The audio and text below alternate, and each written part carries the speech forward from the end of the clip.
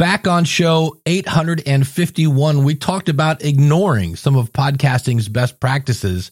And today we're talking to Gary Arndt, and he, by design, does a show that's about everything. He's also closing in on getting 1 million downloads a month. It's so clear and straightforward. I don't get why everybody isn't doing it. What's he talking about?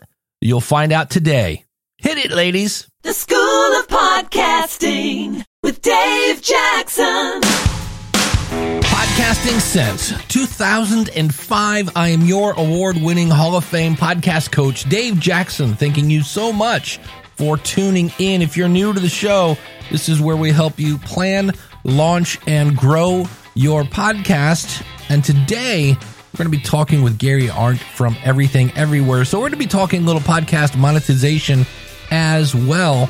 My website is schoolofpodcasting.com. If you go to schoolofpodcasting.com/listener, that will apply a coupon for you so that when you sign up for either a monthly or yearly subscription, you'll save a little and you can join worry-free with that 30-day money-back guarantee. And I always like to start off with either a quick tip or because of my podcast story.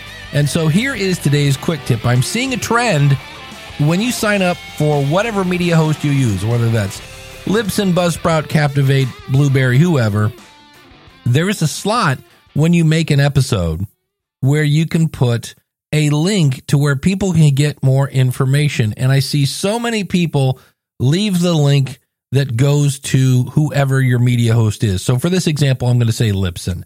And so you leave it set to blog page, which goes to Libsyn's blog, right? You have your own little Libsyn page.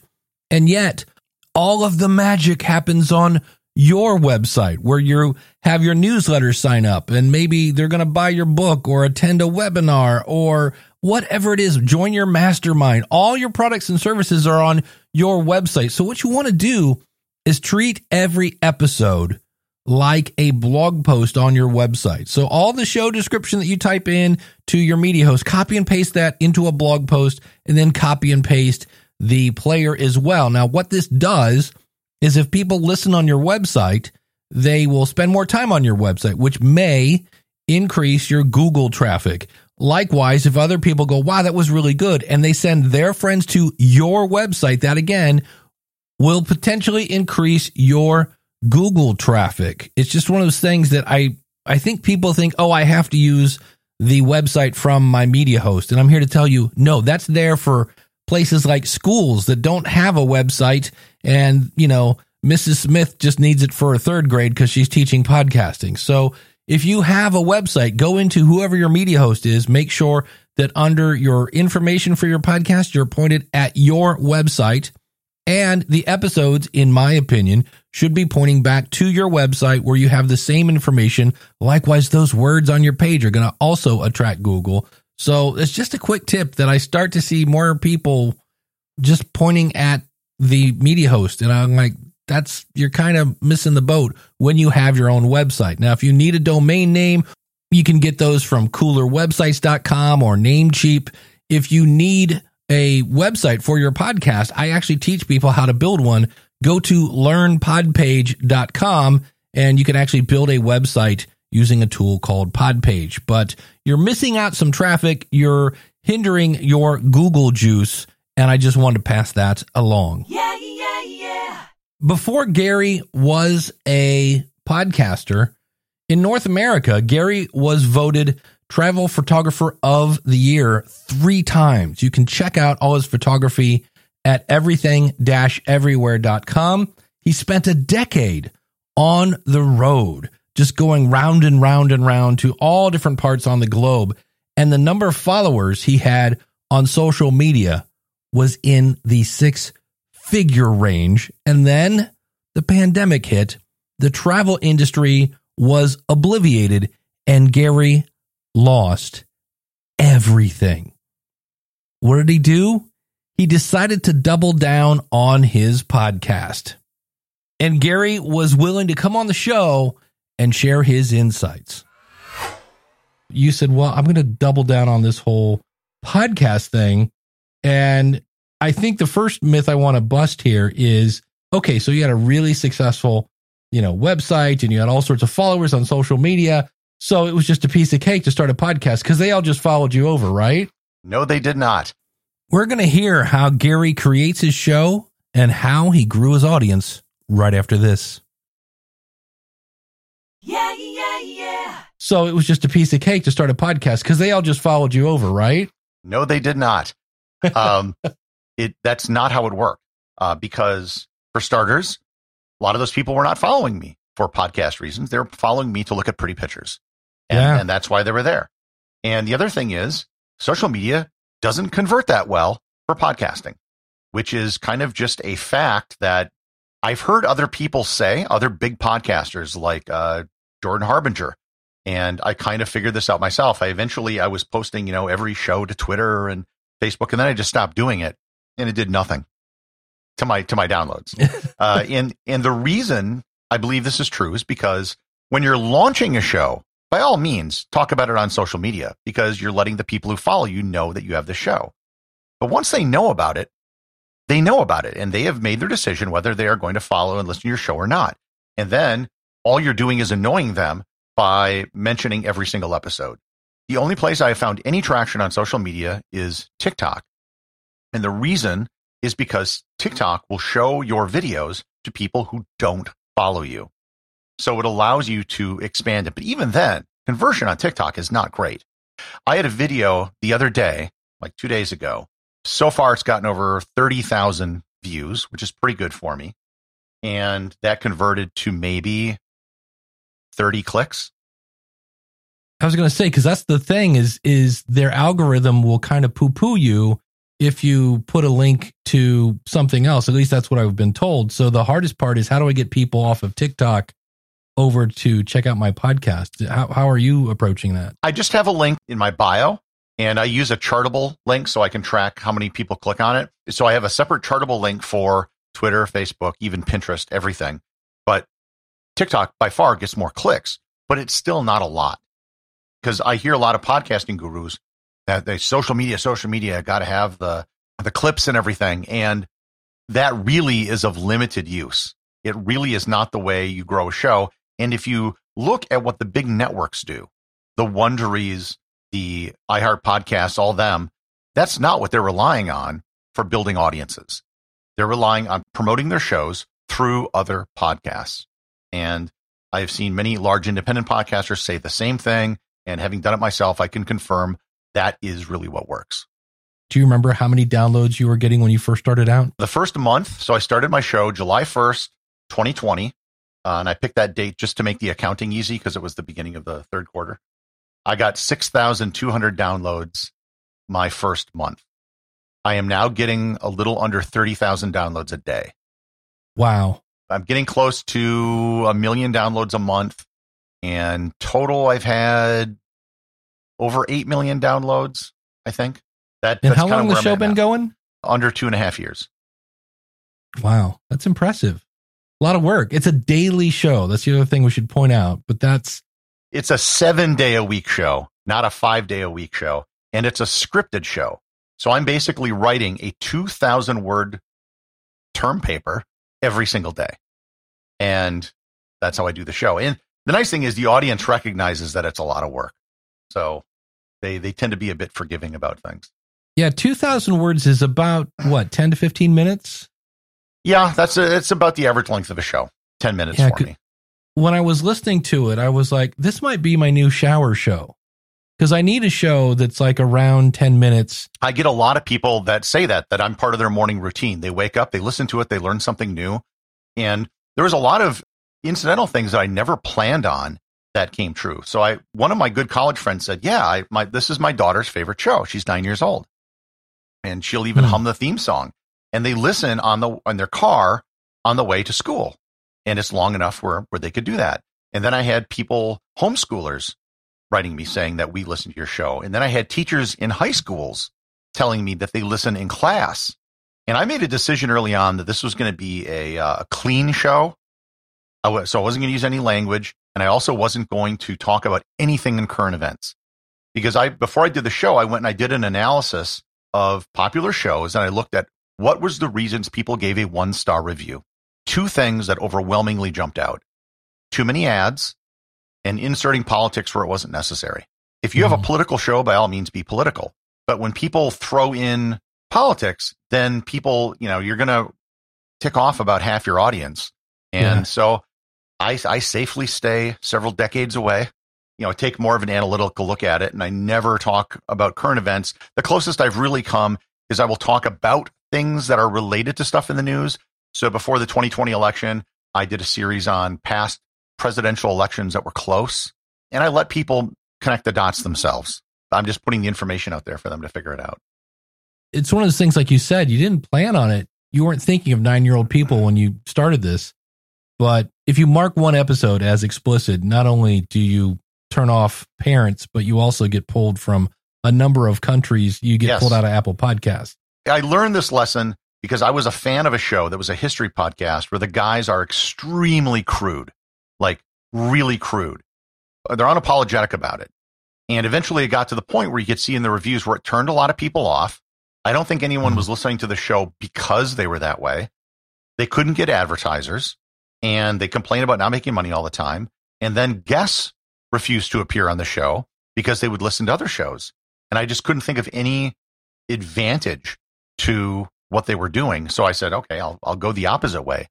I like to say the show is as clean as history will allow. So it's a safe show to listen to for anyone. You can listen to it in front of your kids. As a side effect, it's also, I think, safe for advertisers. You mentioned that social media will grow your show by a crawl. And you mentioned about appearing on other shows. How do you go about finding shows? Are you being approached like I approached you, but are you also approaching other shows, or is it primarily other people approaching you? Lately, it's been other people approaching me, but I think starting next year, I'll be more coordinated in my efforts to try to get on other shows. Simply because doing a daily show is very time consuming. So I don't have a whole lot of time for everything else. Yeah. But I have a general rule that I'd never say no to an interview request. How do you do a 7-day show? Is there do you do 2 on Saturday, or do you just never take a day off? When I do take a day off, I'll use a rerun. I've done over 850 episodes at this point. So I have plenty of back material that even if I started a thing on the show. Do you remember the Saturday Night Live sketches where they would have the 5 Timers Club? Yes. So I created a similar thing on the show called the Completionist Club, that if you've listened to every episode, you get the keys to the club, and I've created different chapters in different countries. It was kind of a joke, but now people kind of take it seriously, and it's an incentive for people to listen to every single show. But even if you've listened to every show, there's a good chance you probably need to refresh something that, that was 500 shows ago. So I'll do that maybe 2 to 4 times a month. I'll do a rerun. But other than that, I have not written tomorrow's show, and we are recording this at 10:15 p.m. Eastern Standard Time. Yeah. And I have a really bizarre sleep schedule. I get up at 3 in the afternoon, and then I'll stay awake until the show is done and go to bed around 6 in the morning. I'm not proud of the fact. It's just sort of what happened. Yeah. Because it's a daily show, you got to get the show at the door. And that, I think, is really the most challenging thing, is that it's like running a daily newspaper. If you've ever had a daily newspaper, you probably never recalled a day where the paper just didn't show up. There's a story, they have a deadline because the paper has to hit the presses. And if you miss that deadline, it has to go next day's show. But with a daily podcast, you got to get it out the door. And so I don't put a ton of time and effort into recording or sound or things like that. I have a very simple, straightforward way of doing it. It takes very little time. The vast majority of my time is writing and research. Do you find that by writing a script, then there's less editing? Oh, absolutely. It is a single person recording locally, doing a scripted show is the easiest thing in the world to edit. In fact, whenever I hear, podcasters talk about editing problems, it's always a person who's remote. They're doing an interview, and there's ums and ahs you have to get rid of, and sound quality of that. So by doing a scripted show, I eliminate most of it. I read the script until I get to a point where I screw up or I want to emphasize something differently. And then I just move the WAV file back to the end of the last paragraph or sentence, and I start from there again. And by the time I'm done reading it, the show's done. That's all the edits. And then I just, I record different blocks. So I'll record the intro separately, the body separately, and then an outro separately. and then I just put them all together like Legos in GarageBand, and that's it. How do you figure out what the episode's going to be about? I keep a running list of ideas that's over 800 ideas long right now, but sometimes I'll just come up with something that I think is very interesting. So tomorrow's show is going to be a primer on population demographics, how it works, and how we know about, world population trends and things like that. That idea just came to me the other day. I was watching something and they said, the 8 billionth person was born, and doing a background on how we know this stuff and demographic trends I thought would be pretty useful. And a lot of those explainer videos have done pretty well. Sometimes I'll plan it out a couple of weeks in advance, but I always try to kind of keep it random. If I've done one on ancient history, then I'll think of something else. I'll do one on science, or I'll do one on a famous person, a biography, something else to keep it different. So I describe the show as like, Forrest Gump's box of chocolates. You never know what you're going to get. And I think that the random nature of that is one of the things people like. They wake up every day and they don't know what's going to be waiting for them and what I'm going to be talking about. You keep your show tight. There's no fluff. There's not a lot of talk about pancakes and kittens in your show. And because of that, if about halfway through the show, I go, you know what? I don't really care much about this topic. You're halfway done. It's going to wait another 4 minutes. It's going to be over. Based on the data from Apple and Spotify, I get very few people that abandon the show once they start. Yeah, I could see that. Now that you've got your topic, how long do you think it takes to do all your research and get an episode out the door? It really depends. Some episodes are really easy for me to write, and it's just a matter of typing. If that's the case, I can write an episode in maybe 2.5 hours. Sometimes it takes a lot more work, and it may take like up to 6 hours, just because there's a lot more specific data that I need to mention, and it's just harder to do. So like tomorrow's episode that I'm doing on population demographics is going to be relatively easy. I have a good idea of the outline in my head as to what I'm going to do, and so I just need to kind of do it. I did one last week on the use of horses in World War II, and that actually took a lot more time because I had to hunt down a lot of sources on the use of horses in World War II. Have you ever had the situation where you have an episode that you think, this is just going to go viral, and it just tanks? And likewise, have you had an episode that you're kind of going, I guess this will do for today, and it just goes crazy? I've had a lot more of the latter ones, but I've had many episodes where I'm like, all right, we'll do this. We'll get out the door. And then I get people saying, this last episode is amazing. I was like, really? The few times I've gotten like a lot of downloads were when, for whatever reason, it's a episode that deals with a particular community. Like I had one that touched on ham radio operators, and that did real well. And I did one on who was the most dominant athlete of all time. And the answer I came up with was Alan Francis, who was the greatest horseshoe pitcher ever. And he's won world championships in 5 decades.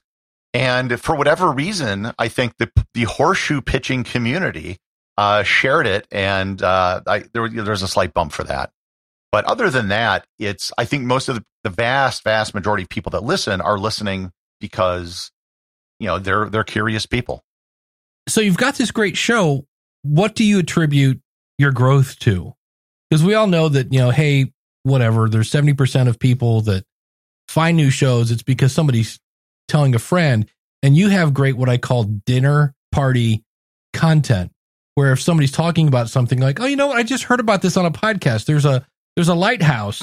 So your audience can sound smart because they've got the information from you. So that's awesome. But what do you attribute? What other growth strategies are you doing? Paid promotion. I do get a lot of word of mouth, and people tell me, they tell all their friends about it, and they share it with their families at school and things like that. But I also market the hell out of it. And I've spent this year alone well over $10,000 promoting the show. I have purchased ads on every major podcast app that I can find that allows for promotion or ads to be run. I've done ad swaps with large, then the larger networks are starting to come to me. So I just did one with Pushkin Media and the Grammar Girl Network. So more and more shows are starting to come to do ad swaps, and then also feed drops. And, the conclusion I've come to is that if you want to make podcasting your business and make a living off of this, you have to spend money to promote your show. And it's no different than any other business. If you want to have a restaurant and open it up, you're going to need to tell people that your restaurant exists. You're going to have to send out flyers or billboards or put an ad in the paper or whatever it is to let people know that you're there. And podcasting is really no different. One of the things that, I've always found kind of funny is that a lot of these big networks like Wondery will come out with a limited series of like 6 episodes for something, right? The story of some murderer or whatever. There's no way an independent podcaster could ever get by with a 6-episode run of something and hope to make it successful, because the time it takes to grow an audience is going to require way more than 6 episodes. But the way they're able to do it is that they advertise the show on their very large other shows that they have in their network. And with that, then they're able to build up an audience, and that's why they're able to make it work. And I think that if you're an independent podcaster and you want to grow your show, you're going to have to make an investment in show growth. And that's just the reality of it. And a lot of old-time podcasters that I've talked to, they were able to make their show successful by starting early and just kind of never giving up. And they've grown their show organically over time. And that worked quite well. But if you're launching a show in 2022 or 2023, I think you have to do that. And it doesn't have to cost a lot of money when you start, but there's so many people that are afraid to spend $1 and I've seen this in the world of blogging before I got into podcasting. They want to do everything for free and they want massive success. And I think podcasting is far better than blogging because it's such a straightforward business model where you can spend X number of dollars and get a subscriber that's worth much greater than X number of dollars. And you can just keep churning that and churning that and churning that, growing the show. I've calculated the value of an annual subscriber for me because I have a daily show and average CPMs, just looking at advertising, nothing else, is about $14 a year. And I can acquire a new subscriber on places like Overcast, Podcast Addict, and other apps at about $2. Yeah, I'll spend $2 to make 14. Yeah, why wouldn't you? And when I started doing this, I just began doing the math. And I have a degree in math and economics. I'm like, why isn't everyone doing this? I don't understand this. It does take time when you make the investment. The ad has to run, you convert people, and then you eventually sell ads. But it's so clear and straightforward. I don't get why everybody isn't doing it. And the mindset that drives people to places like Anchor, where they don't want to spend a dime on hosting. And I tell people, if you're hosting on Anchor and you're unwilling to spend $5 a month on your podcast hosting, you're probably never going to be successful. You have no skin in the game. And you've seen it for years. Pod fade is such a huge problem. And the biggest problem I've seen is they never make their podcast a priority. And one of the things I had to do, not through any decision that I made, I was kind of forced into this position because I lost everything in the pandemic, being in the travel industry, that I was forced to put my all into this show and invest everything I had and put an enormous amount of time in it. And so pod fading was never a choice for me. I had to do this. And when you have a choice, you have some other job or something else, or this, it's just on the back burner, you probably will pod fade at some point. Funded by sacrifice, basically. Oh, yeah. I'm a big believer in funding new startups via poverty. I did that with a business in the 90s, and it worked really well. I was the lowest paid person in the company until I sold it. And I heard you on another show as we're talking about promoting it. You made a point about, I think it was the Avengers?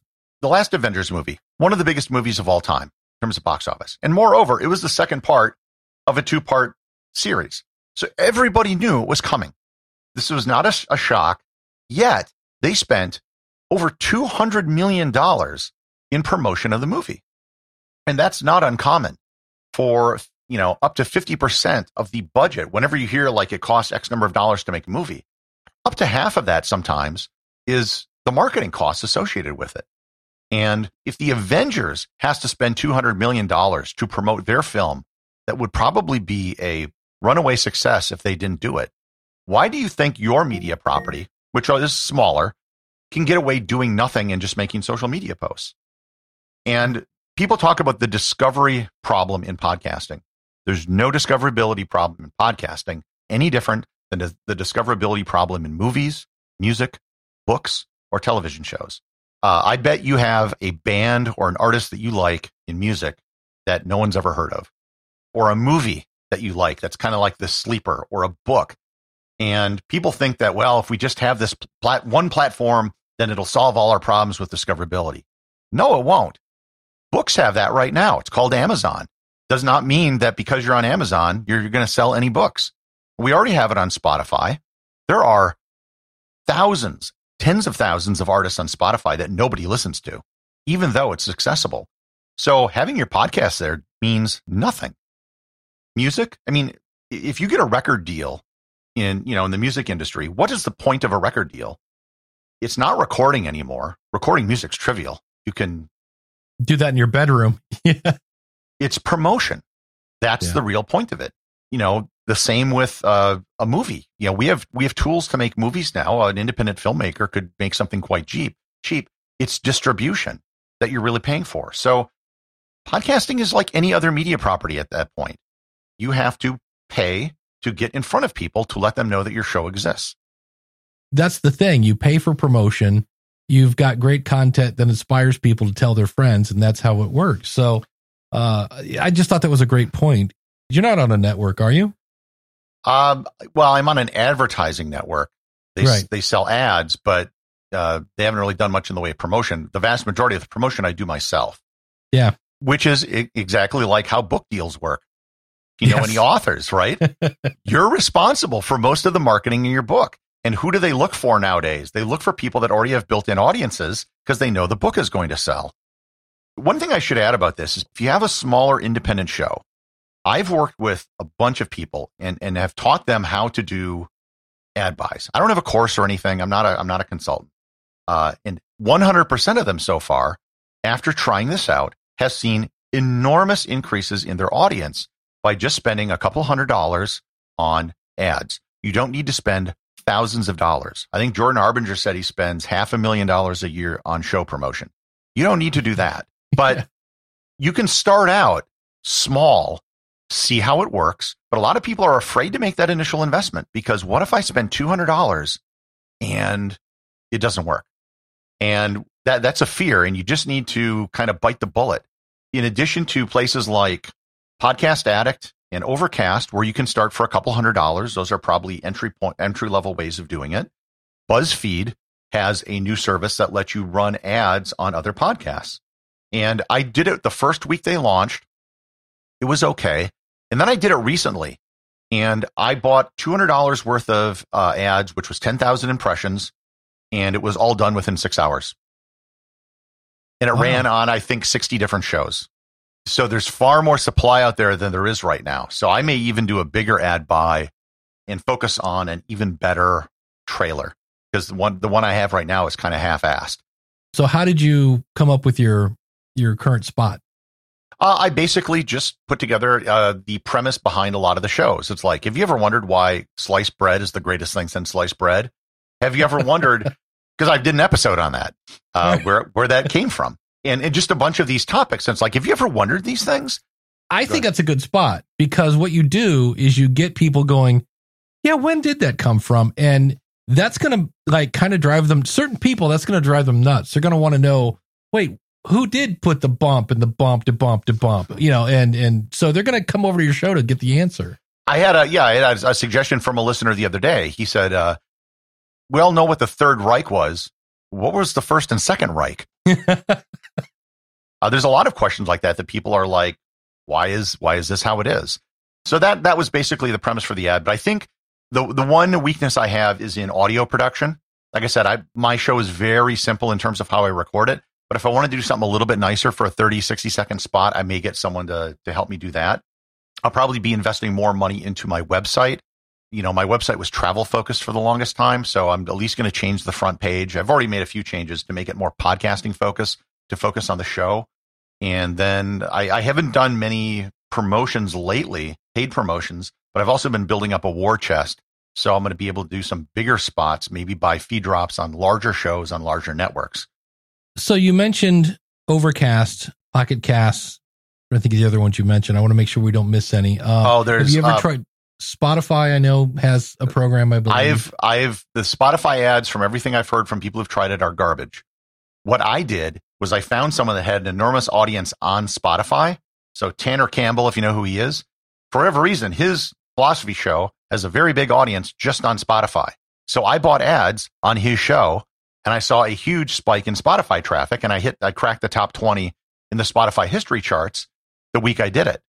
So I may actually run another ad on his show. But so that was how I advertised on Spotify without advertising on Spotify. On Spotify. The places to look, and every podcast app is different.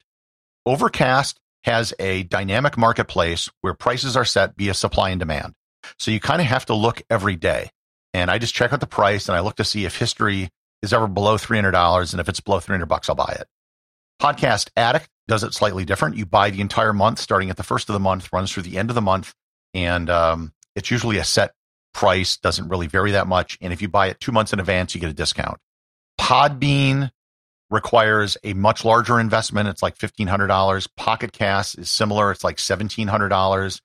Castbox can perform very well, but you have to spend like $2,000 to $5,000, and you have to have 1,000 subscribers on Castbox before you can do it. But Castbox is as a third-party podcasting app is one of the bigger ones, and you can grow a pretty sizable audience just on Castbox by doing that. Player.fm also allows for advertising. And the other thing I've been doing lately that actually works as well is I've been using Fountain. And Fountain lets you do promotions with Satoshi. So I'll put $40 in, and then I'll pay, I think I'm doing 125 sats right now that someone can earn by listening to my show.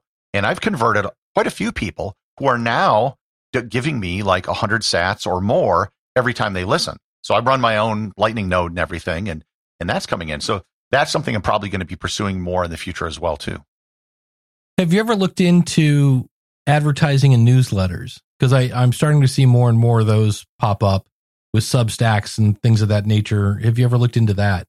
Yes, I have investigated. I'm probably going to do this in 2023. Homeschool newsletters, not something I thought about when I launched the show, but it turns out there's a sizable market there and a possible market for me to sell other products where I can tie in some of the episodes into modules about ancient history, science, whatever, and use the shows that I've already done to help do that. I'm a member of Mensa, and Mensa has a newsletter, so I've inquired with them about buying like a 3-month run in their newsletter, and I think that would be a good target demographic for me. So yes, I am looking at it, but I'm not looking at podcasting newsletters. I think promoting your show to other podcasters, unless you have a podcasting show like you do, is probably not worth the effort for most people. Well, when I think about it now, after I asked the question, it makes more sense to advertise on a podcast because those people already know how to listen to a podcast. The biggest benefit I've seen of newsletters is that you can get pretty good rates. You have to look at how many people get the newsletter, then the open rate, and then probably from that, you're going to get a 1% click through. But if you know what the value of a subscriber is, and that is an exercise I encourage everybody to go through, because if you don't know that number off the top of your head, it's very difficult to spend money acquiring new subscribers. But once you know what the value is, then you know how much you can spend and still have it pay off for you. So if I had I know there's one homeschool newsletter that I looked at. They have, I think it was 250,000 people on their list. They have like a 20% open rate or 15% open rate. And then, calculate 1% of that. Then you can figure out whether it's worth your time. And I'll probably pull the trigger on that, like I said, sometime next year, early next year, as well as possibly doing something with Mensa. And I'm always looking for new opportunities. There's one of the things I found, and again, I never thought of this. I started a Facebook group, and I had guys telling me, I'm a truck driver, and I listen to your show, and it's like going to Truck Driver University. So just like I started the Completionist Club, I started this gimmick called Truck Driver University. And I've even thought about, those like Flying J or those big truck stuff. Well, maybe at some point, I don't know if I do this right away, I could do advertising in those places, have a QR code or something, near the Truck Driver Lounge or something like that. Maybe that's something might work, and you can just attach the QR code to some sort of tracking URL and figure it out, because these are people with tons of time on their hands. A lot of them are far smarter than people think, or they're at least curious. And this is a great way for them to spend time. So yeah, I'm open to all those sorts of things. And I think especially if you have a very niche podcast, and I don't, targeting the newsletters, the websites of whatever that community is that may already exist is a great way to promote the show. The other idea I had today was there's this pub I go to every Wednesday because there's a lot of professors that go there, and I like talking to them, and they like talking to me. I could get coasters at a bar with a QR code, and because a lot of people have said they enjoy my show because it helps them on trivia night, bingo, to just buy the coasters for a bar and just spread them around and do it that way. So I'm open to all those things. And as my show grows, I've always called it the flywheel approach. When I started, I was in a really tough shape because like I said, I literally lost 95% of my income in March of 2020. And it took a while. That first month, like I said, I had 6,000 downloads for a daily show. So it wasn't a lot. It was like 200 a day. But as I incrementally got a little money coming in, I put all of it into promotion and marketing. And then the show grew, and I had a little more come in, and I put it all into marketing. And I just kept doing that, kind of spinning the wheel faster and faster and faster. And I mentioned I probably spent over $10,000 this year in promotion. I expect to double or triple that next year.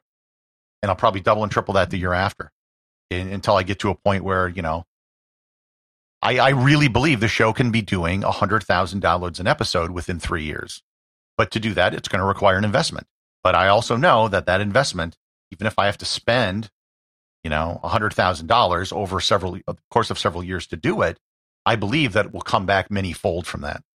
I heard on one of the shows when I was doing my research, and correct me if I'm wrong, and I'm not trying to get in your wallet, but you inked a 10-figure deal? Is that correct?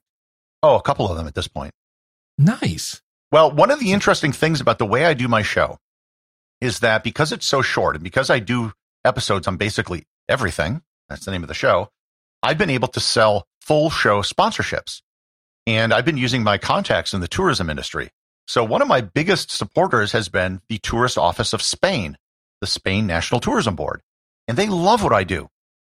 So they were the first group that came to me because I'd worked with them in the past that said, we want to support the podcast. So I put up a plan for them.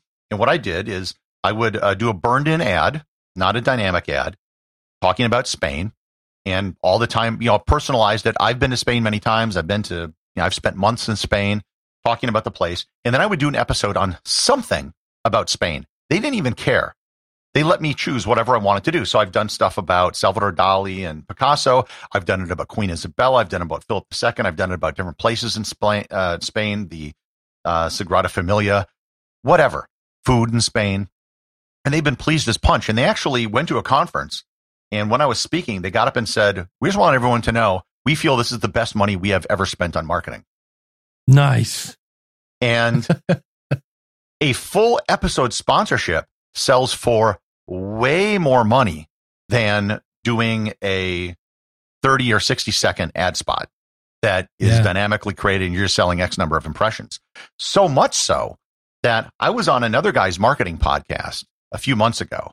Then he came back to me in a few weeks and said, well, I work with this client, this tourism board. They want to do something, and they're now willing to pay up to $5,000 an episode for a full episode where I just give the backstory talking about some different aspects of their destination, famous people who are from there, famous things about. They're things that I would be happy to do episodes on anyhow. So it was a very easy thing for me to do. And from a tourism standpoint, what it's doing is it's piquing someone's interest. I didn't know about that. Oh, that's how they do that. Oh, you can go see that thing. I did an episode on the Holy Grail, which I'm sure you've seen the Indiana Jones and heard the stories. You probably didn't know where it's located. It's in the Cathedral of Valencia, Spain. And it's there. Well, they claim that's the Holy Grail. But so, yeah, you can actually go and see it. And that's where it is. Nice. And now, do you have to disclose that? Like at the end, this episode was brought to you by the Travel Agency of Spain, or any kind of disclosures? I do it right in the ad spot. So in addition to the ad, I say this episode sponsored by the National Tourist Office of Spain, and the episode's about Spain. So yeah, I'm absolutely upfront about it. And I think that's one of the beauties of podcasting compared to like blogging or social media, where people are always trying to sneak in mentions of products. With a podcast, it's all very upfront because people are accustomed to hearing ads and they're being ads. So yeah, it's really not a problem at all.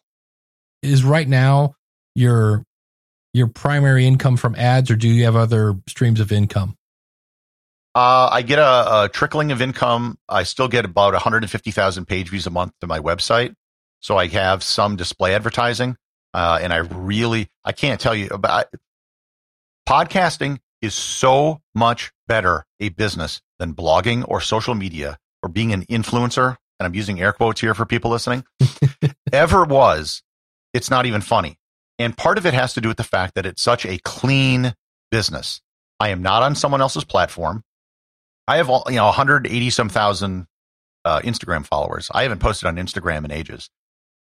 It could all go away tomorrow. They could ban my account for whatever reason. I got hacked on Facebook last year and lost control of my fan page for a while. Those things can happen. But with podcasting, it's so simple. I run ads on my show. That's how I make money. I buy ads on other podcasts to promote myself or on apps. That's how I gain an audience. It's very straightforward, and the math is really easy. I'm so much more comfortable and happy doing this than what I was doing before. It's not even funny. Yeah. It's 5 years. It's 2027. Somebody's writing a book on podcasting, and they say Gary Arndt was the host of the Everything Everywhere podcast. His show was super successful because... How would you finish that sentence? I keep the show interesting. One of the things, when you're doing a scripted show, you're really putting on a performance. And I think that's lost on a lot of people. I've had a lot of people come to me and say, I enjoy your show so much better than other history shows because you sound more enthusiastic. I have a background in competitive speech and debate. And that's something that was drilled into my head from a very young age, was how to speak and use voice inflection, vocal inflection, to vary your pitch, to sound interesting. And a lot of people, when they read a script, they just read it like this, and they read it and it's very dull. So I think that's one of the things. The fact that I'm choosing interesting topics that people enjoy, that's another one. And the other thing is I'm putting in a lot of work. And that's something that the audience understands, that I'm putting out a show like this every day. Imagine when you were back in school, if you had an assignment to write a 2,000-word paper, how much they'd give you a semester to do it. I'm doing it every single day. And I think the level of commitment that I've made to the show is appreciated. I've had many listeners who have given me direct messages or sent emails who have suggested I podcast less, that I should take a day off more, because they don't want me to burn out, because they don't want the show to go away. They're concerned about me pod fading. It's not a problem. I appreciate their concern, that they care enough about the show that they don't want me to burn out. Have you ever thought of, since you write a script, have you ever thought of turning these scripts into a book? Yes. I have several ideas for monetization down the road that I haven't been able to pursue right now just because of the time commitment of doing a daily show. And one of them is bundling the scripts together, editing them, and at a minimum, just creating Kindle books. I could create a whole series of, especially the Kindle Direct program, where you just get a cut of proceeds. I could bundle them by month. Here's the book of all my scripts from, November 2022, or I could do it by topic. Here are all my scripts about the Roman Empire, and put them in some sort of coherent order. So absolutely.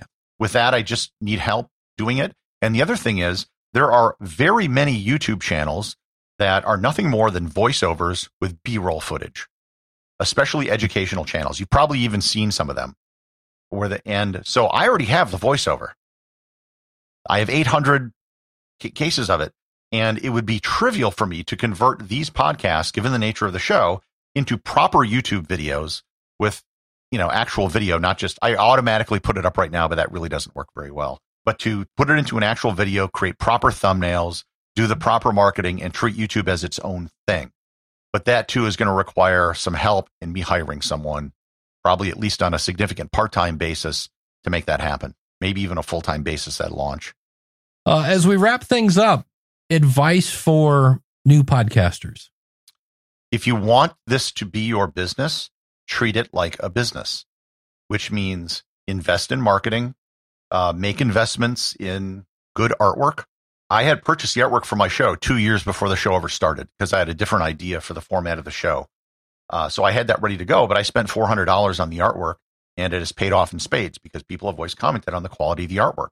You have to put in the time and also think about the business plan.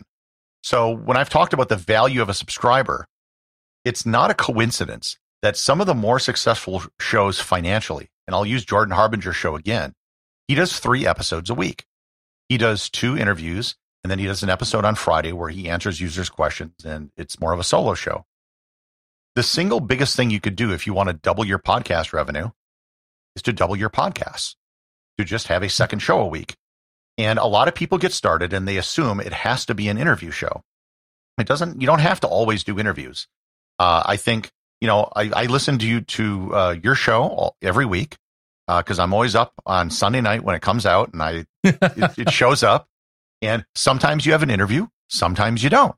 And not having an interview usually means that you are going to have to talk about something authoritatively and share your expertise with people, which I think only really helps you.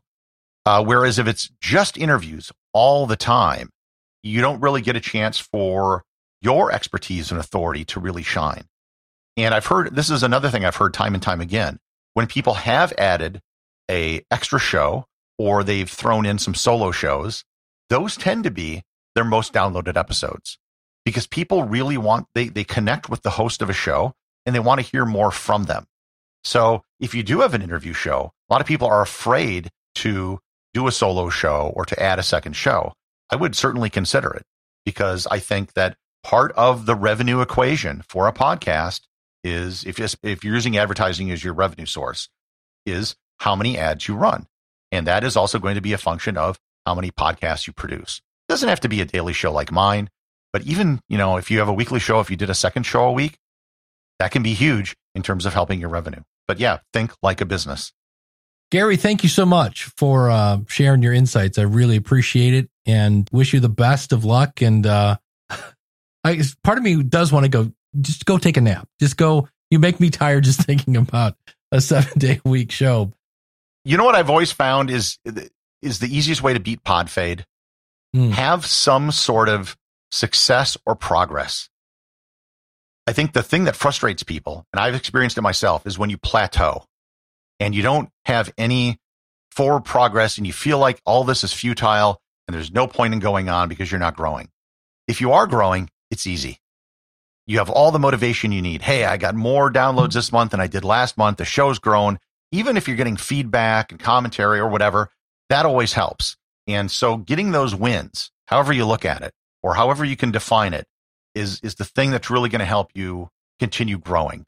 And if you're caught in a rut where you're not growing, change the show, invest some money in marketing, do something to try to get things back on track, and you'll find that motivation to beat pod fade. There you go. Words of wisdom. Very, very good advice, my friend. Thank you so much. Thanks for having me. Oh, I love that conversation. I think my favorite one, and I'm starting to go, yeah, that's true. As podcasting gets more and more popular, we are using the same promotion strategy as the movie business. You make content, you put it in front of an audience, you get their reaction. If it's working, you come up with a budget, you promote your show, and you hope word of mouth then carries you through.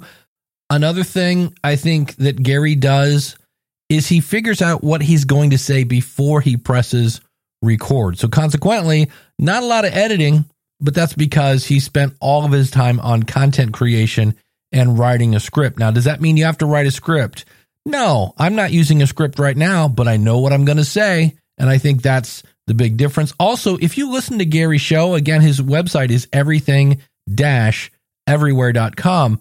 He has a great presentation because he's reading his script, but it doesn't sound like he's reading it. And he's got just enough energy to kind of sound, it's a great mix of authoritarian news guy, but also your travel buddy. It's a great presentation. And that's the other thing that Gary is making sure to use. He's telling stories. We all know how powerful stories are because if you go over to his website again, everything-everywhere.com, you can see these red dots of where he's been. And that man I'm sorry, Johnny Cash. This guy's been everywhere. I mean, seriously, holy cow. He was, again, doing that for 10 years, traveling around. And so he knows that other people can do a podcast about certain places, but only so many people can talk about their experiences when they were there. And that makes him different. So a lot of great insights. Thanks to Gary again for sharing his insights. And I know you might be saying, I don't have a budget for my show. Well, maybe that's one of the things you change in 2023. As he pointed out, you don't have to start off spending a gazillion dollars. And I'll have links to all those different places he mentioned that you can advertise out at schoolofpodcasting.com/854. And if you're wondering, hey, Dave, is there going to be a huge sale at the School of Podcasting? The answer is no. I might bump up the schoolofpodcasting.com/listener. I've done that in the past, and it did not work well. I ended up with people who really didn't want to podcast, and I want to work with people who really want to podcast. I do have a sale. If you go to podcastrodeoshow.com/store. Now, if you're not familiar with the Podcast Rodeo Show, it's where I grab a random podcast and see how long I can hold on. And I have a version of a review called a first impression review. And right now it's name your price. So if you want to pay me, I don't know, $5, you can pay me $5. I listen to the beginning of your show, and then it's an honest first impression. What you're hearing me say, you hear me listen to your show the first time together, me and you, and of course the audience. And I always remind people that even if I go, yeah, this show's not for me, I've had people go, Dave, what are you thinking about? That was a great show. Now I have other varieties of reviews. You can have a private review, and then you can actually come on the Podcast Review Show. That's a show I do with myself and radio veteran and podcast talent coach, Eric K. Johnson. And so that's all there at podcastrodeoshow.com/store. And before you go blowing money on a Black Friday deal for better gear, after listening to Gary, you might think, maybe I should blow some money on promotion, and that's probably not a bad idea. But before you do that, maybe you should get an honest first impression. So just something to think about. Thank you so much for tuning in. Again, my website, schoolofpodcasting.com/listener. And until next week, take care. God bless. Class is dismissed.